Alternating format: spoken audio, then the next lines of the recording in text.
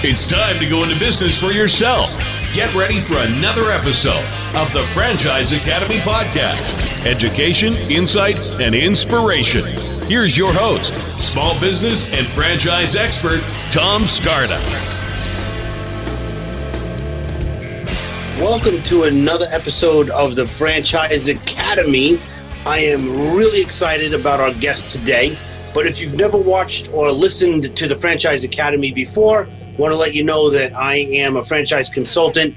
I've been in the franchise industry for almost 20 years now, and I own a business that matches people with opportunities based on skills, personality, goals, kind of like the eHarmony of business is what I like to call it.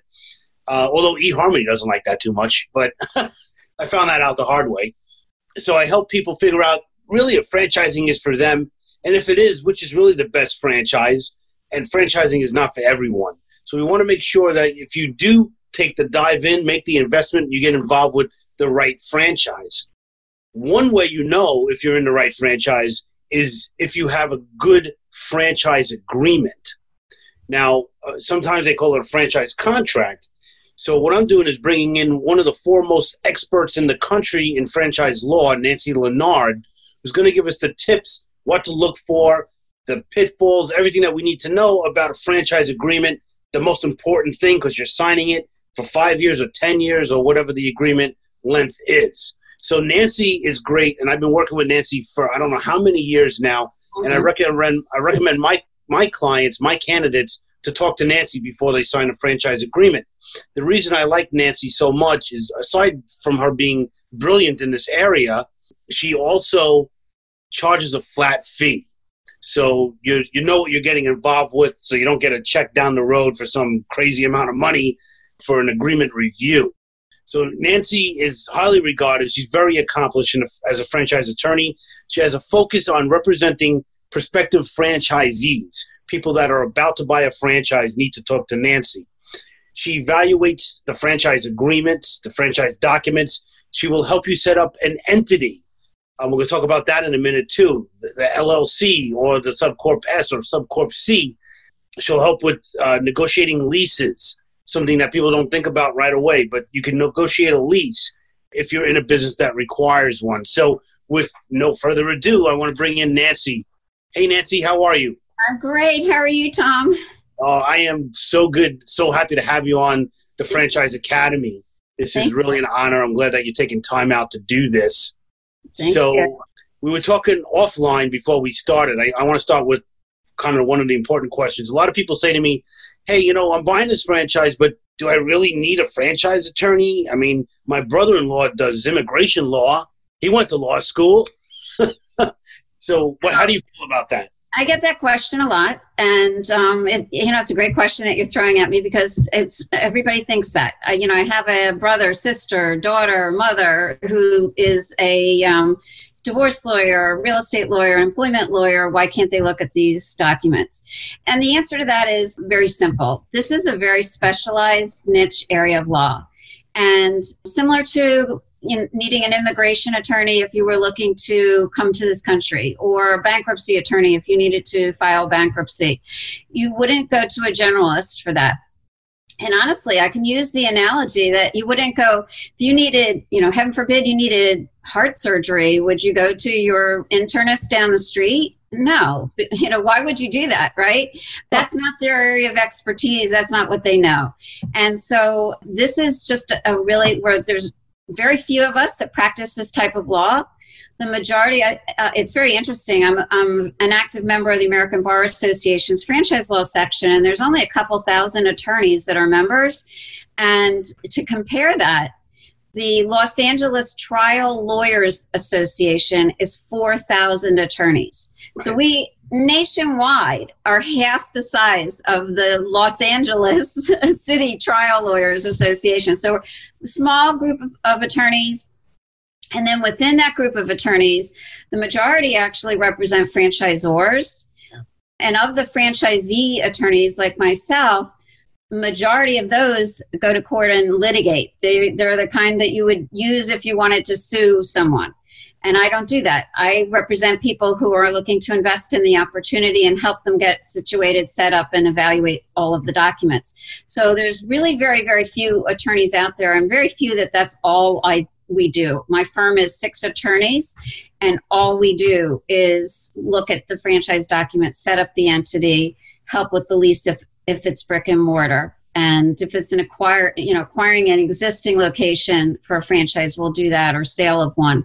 So it's a very, very niche area of law, and we know what's typical and what's not typical. And I think that's really important as well, that a general business attorney, employment attorney, or other isn't going to understand and be able to advise someone on what is typical in this document and what isn't typical.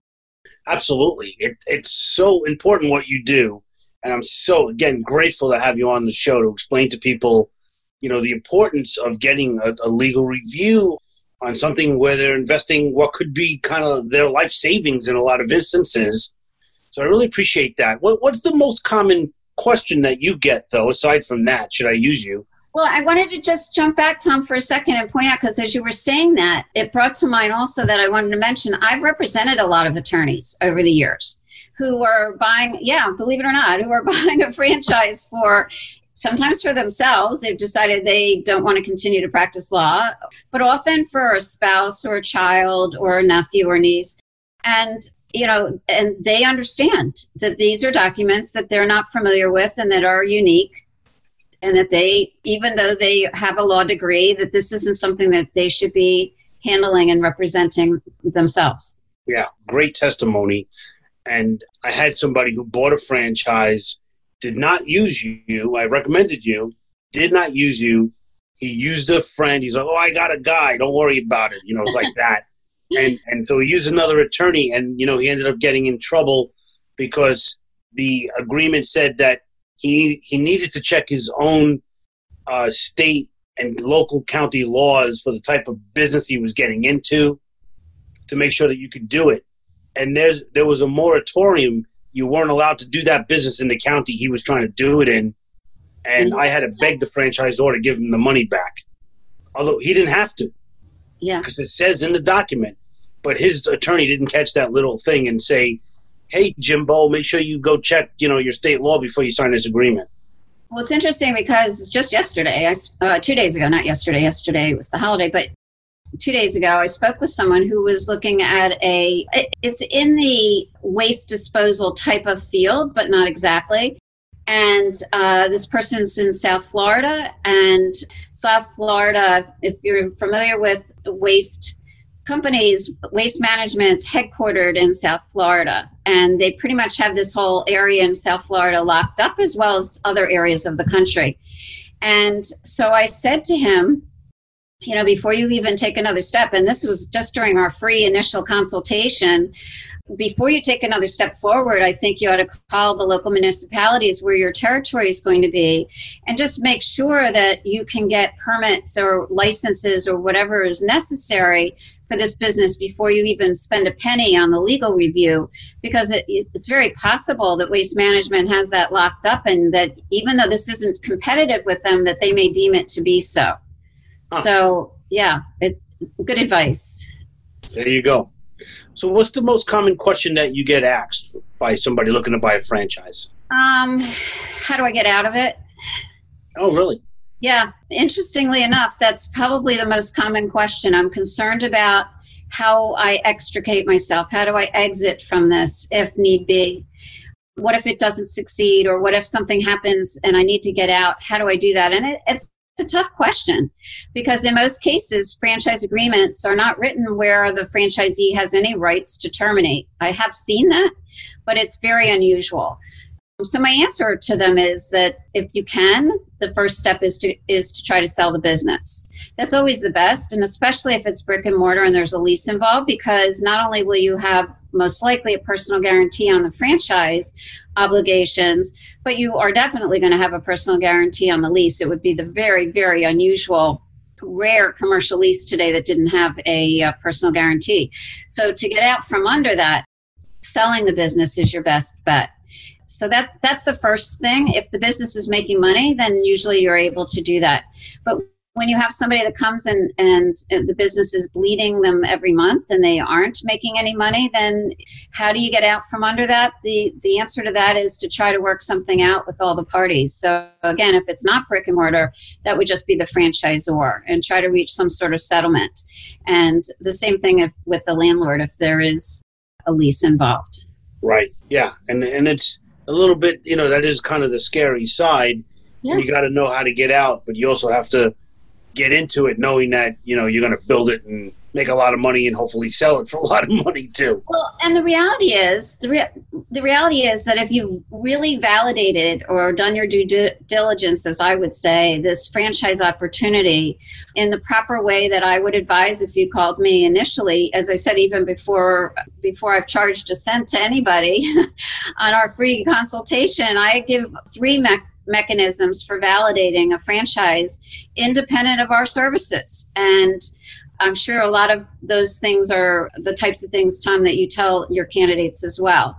But, talk to other franchisees in the system. That's really, they're in the trenches doing this. They're your best resource, and use the list that's in the FDD. In the FDD, if you scroll down, and the FDD is the franchise disclosure document, if you scroll down in the table of contents below the 23 items that are federally required items, there are exhibits, and one of them is a list of every franchisee in the system and any that have left with their contact information. And you can call any of them that you want. You don't need the franchisor's permission to do so. And it's very important that you call and ask a lot of questions around the country and make sure that you're hearing consistent things from people and it's a great way to validate.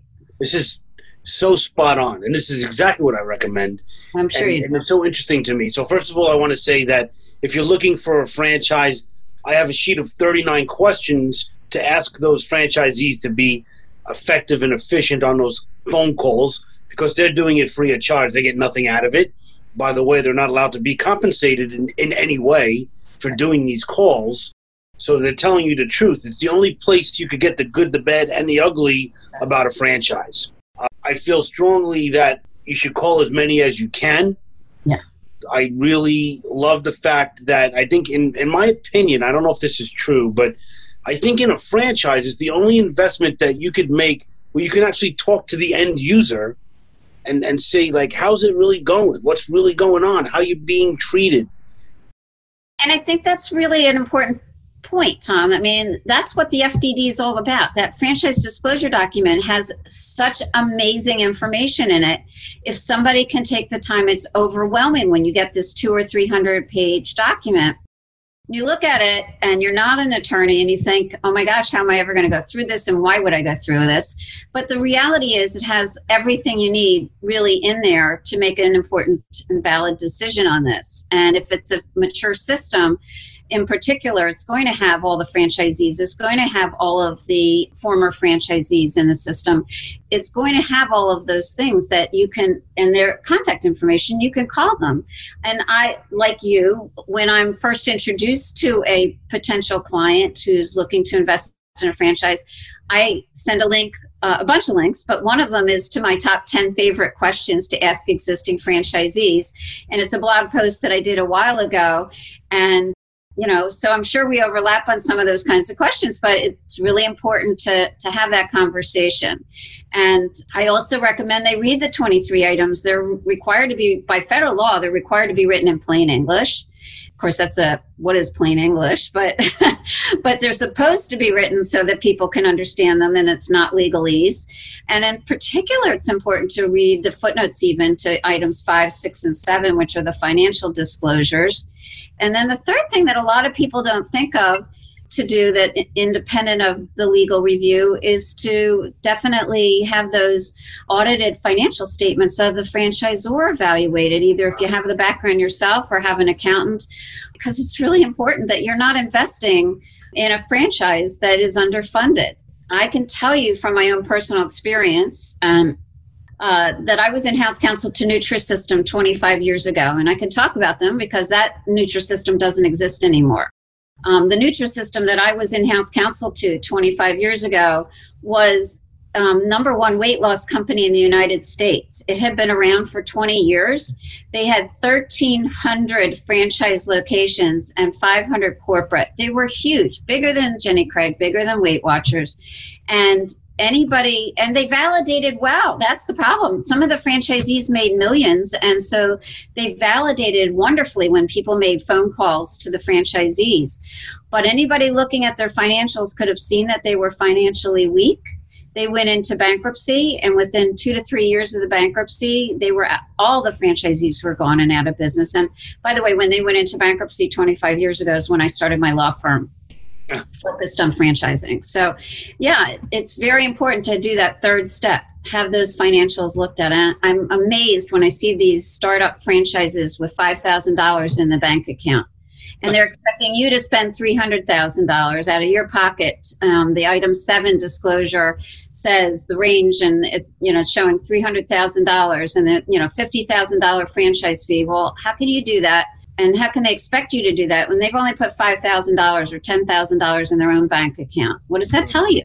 Yeah, that's great. And just another question related to that, but as an aside.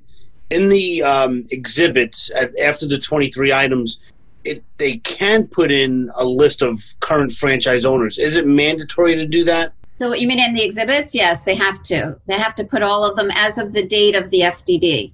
So okay.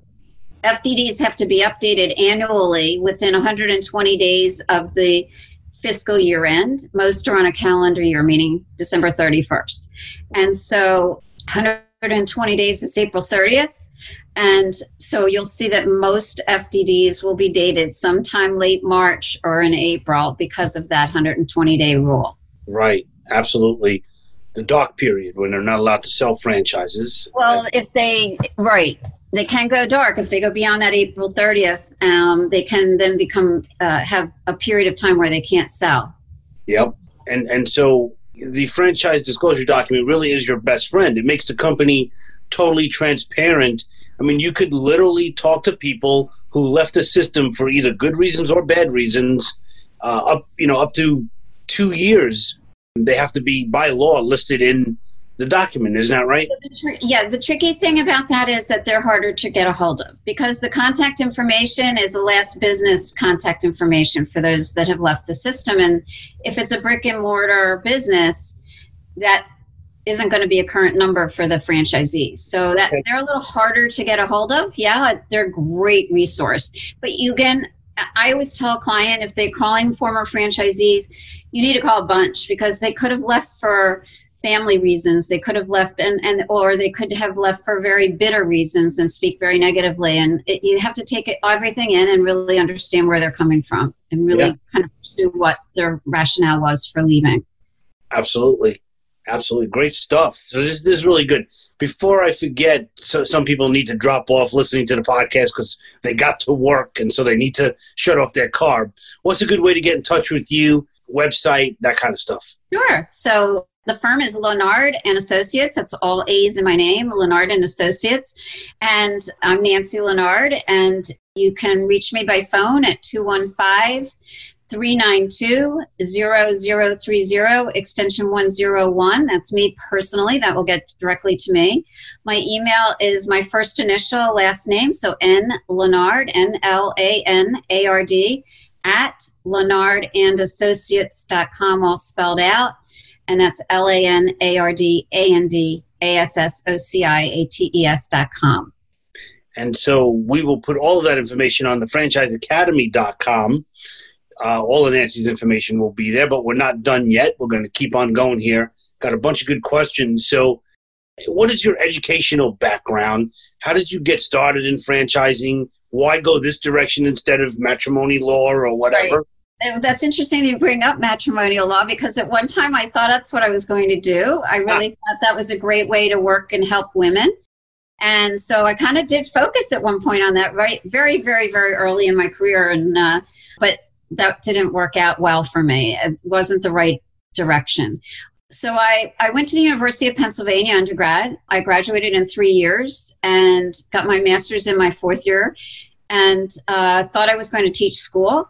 I was a Spanish major in college and I thought I was going to teach.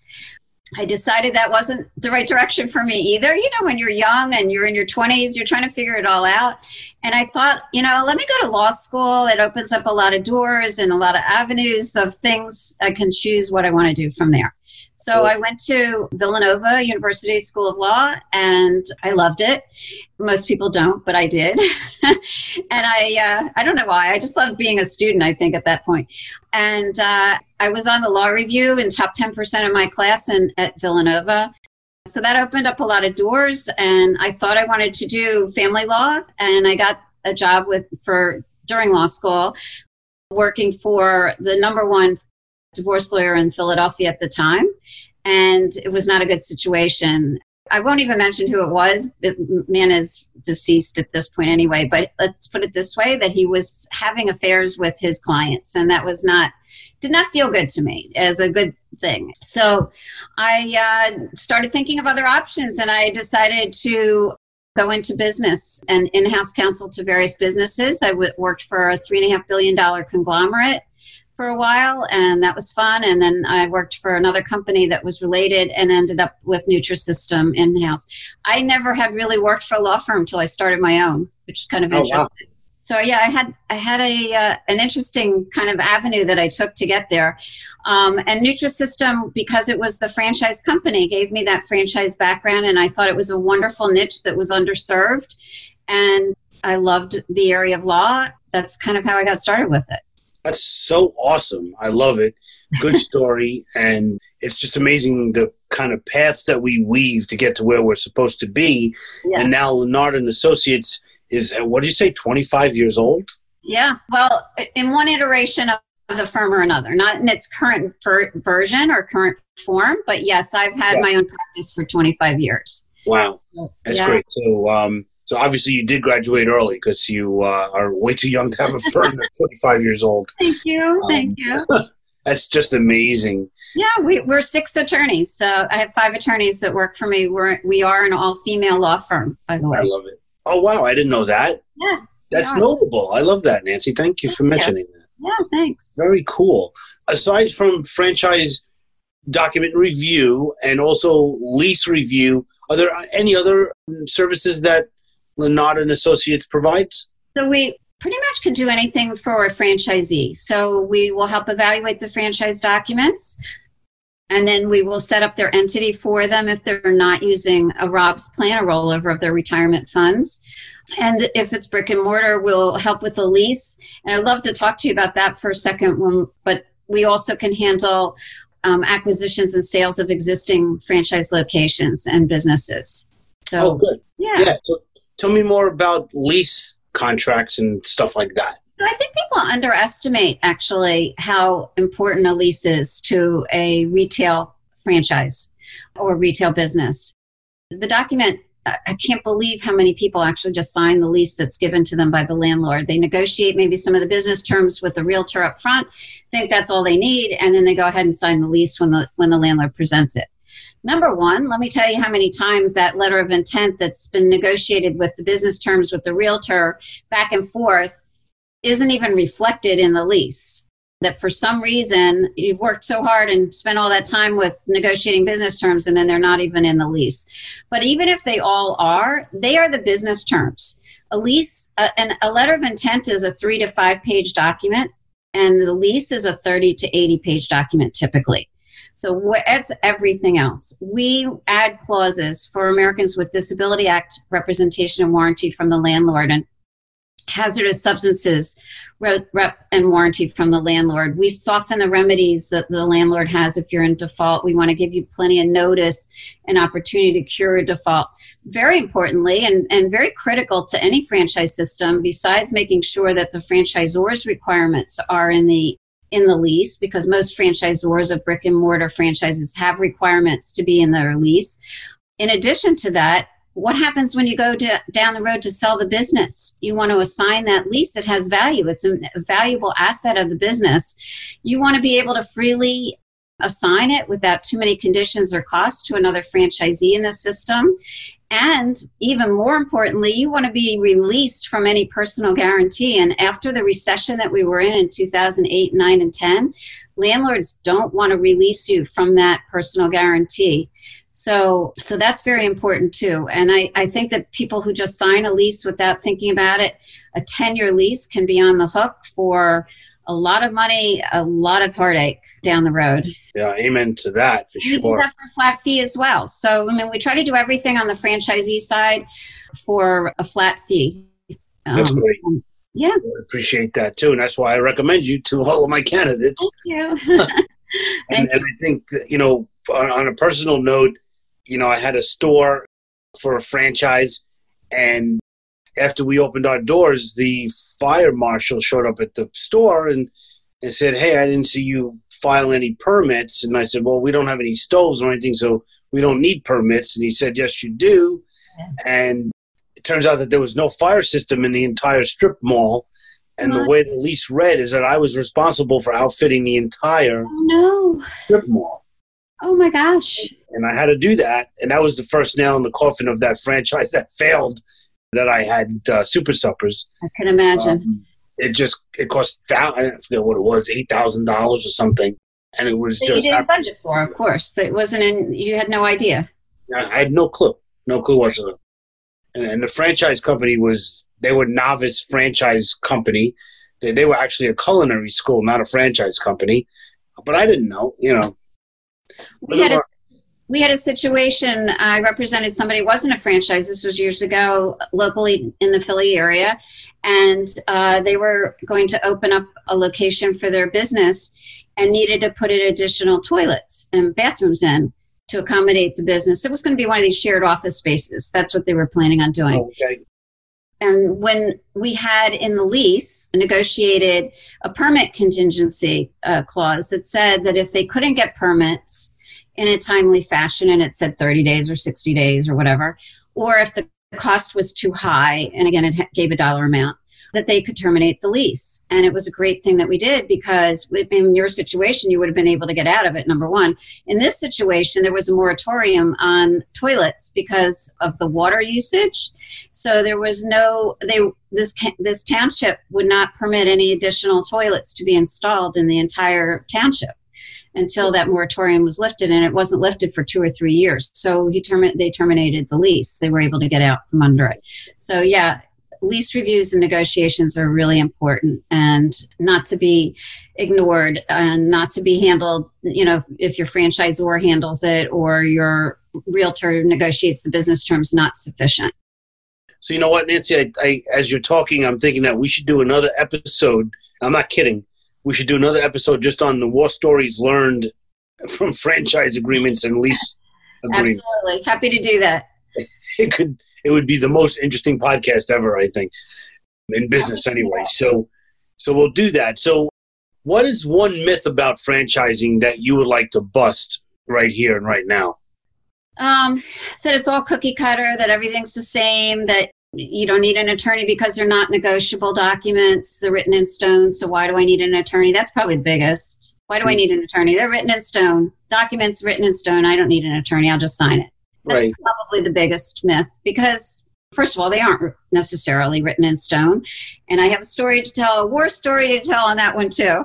So years ago, when we still had phone books, I was representing a person who was looking to invest in a franchise.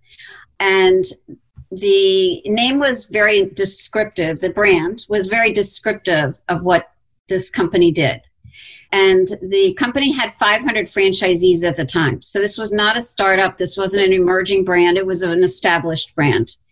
And when we checked the states that this territory was going to be in records for corporate and LLC name, we checked to see if that name, that brand, is being used by a corporation or a limited liability company that's not part of the franchise system, that's an independent business. Oh. And we told the client at the time, check in your yellow pages and see if there's anything that comes up that there's that's not part of the franchise system, not a franchisee, an independent business.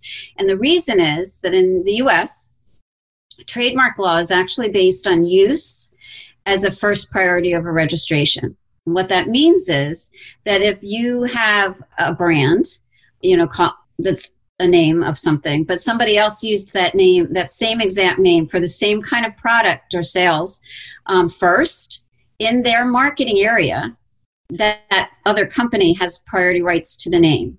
Even though you've registered your trademark, you have priority rights nationwide. But if there is a business, that an independent business separate from you, that is using that same name and used it before you registered that mark, they have priority rights to that name in their marketing area. And obviously, if you're a franchisee and that's your territory where that marketing area is, they're going to sue you for trademark infringement. And that's tens of thousands of dollars out of your pocket, potentially.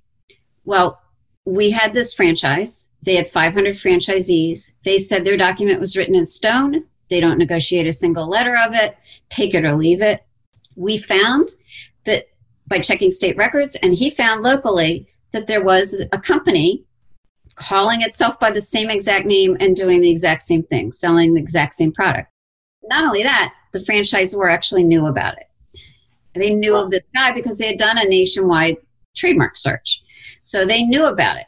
And so lo and behold, we went back to the franchisor and we said, by the way, there's this independent guy and, in our client's proposed territory. And they were going to let him sign the agreement and open up there, knowing that they don't indemnify and hold harmless for trademark infringement actions. And he was going to be exposed.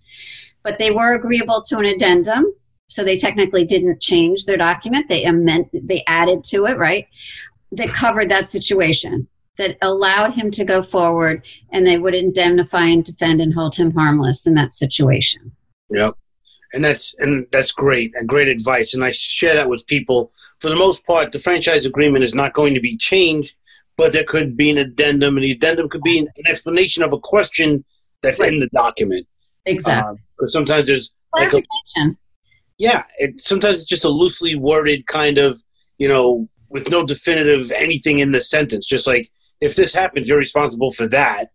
But it doesn't say up to this cap amount or whatever. And sometimes you want to fix that, and it's done in an addendum and not by changing the agreement. Right. So that's awesome, Nancy. As I said, we could go on here for hours and hours with these kind of stories. But I want to maybe come back and do this again with some war stories. Do this in 2020. I think it will be a great thing. So if you can, let us know again, how could we get in touch with you? So again, it's Nancy Lanard, and my phone number is 215-392-0030, and I'm extension 101. Call me directly. And my email is N as in Nancy, and my last name, Lanard, so NLANARD @LanardandAssociates.com. And that's all spelled out, including and associates is plural. And the website is LanardandAssociates.com. Oh, awesome. One quick question that I meant to ask and I forgot, and it's important, at least for my clients. A lot of people say to me, I want somebody who's local in my state because they'll know the law. Great question. So as a franchisee attorney, first of all, franchise law is federal. As I've kind of mentioned a couple of times, that franchise disclosure document is a federally required document. There are certain states in this country that require that document be filed with the state or registered with them before any franchisor can sell in the state. But all of my attorneys and myself, we all are very, very familiar with the state laws. This is all we do day in and day out is franchise work. So we certainly are very familiar with that. We handle that nationwide. We handle leases nationwide because, again, we feel understanding your franchise and the franchisor's requirements is a very key component to understanding what's needed in the lease as well. In addition to that, of my attorneys, I have a California licensed attorney, which probably is the most unique laws in the country anyway. Yes. I have a New York licensed attorney. I have two New Jersey licensed attorney, and I have an attorney and a Georgia licensed attorney, and I have an attorney who just took the Florida bar exam and passed everything, and she's just waiting to be inducted into the Florida bar. So all of us are Pennsylvania licensed, of course, as well. So we are able to work with anyone all over the country and would love that opportunity in evaluating your franchise documents and helping with set up the entity and helping with the lease as well. Absolutely. That is so great. Thank you so much for that. It's so great that you can work just anywhere, anytime, any place. And because I work with people all over the country, And it's just great to have a resource like you, Nancy. So I appreciate it. Appreciate your time for being on the Franchise Academy podcast. It's been a pleasure. Thank you so much for the opportunity to speak. And it's been a pleasure, Tom. And it went so quickly. It really did. And we need more time, like I said. So definitely look out for those listening. We will do another podcast about the franchise attorney war stories and lessons learned over 25 years in practice with Nancy Lanard. Absolutely. Would love it. That sounds great. Thank you so much. Happy New Year. Oh, yes. Happy New Year. 2020 vision for the future. We're rocking and rolling in franchising. Let's hope. I think it's going to be a great year. I think it's going to be a great decade. Yeah, absolutely. Sounds good. Thanks so much. Be well. Thank you, Tom. This has been another episode of the Franchise Academy Podcast. For more info, go to our website, thefranchiseacademypodcast.com. Remember to subscribe to Tom Scarda's YouTube channel for educational videos on franchising, education, insight, and inspiration.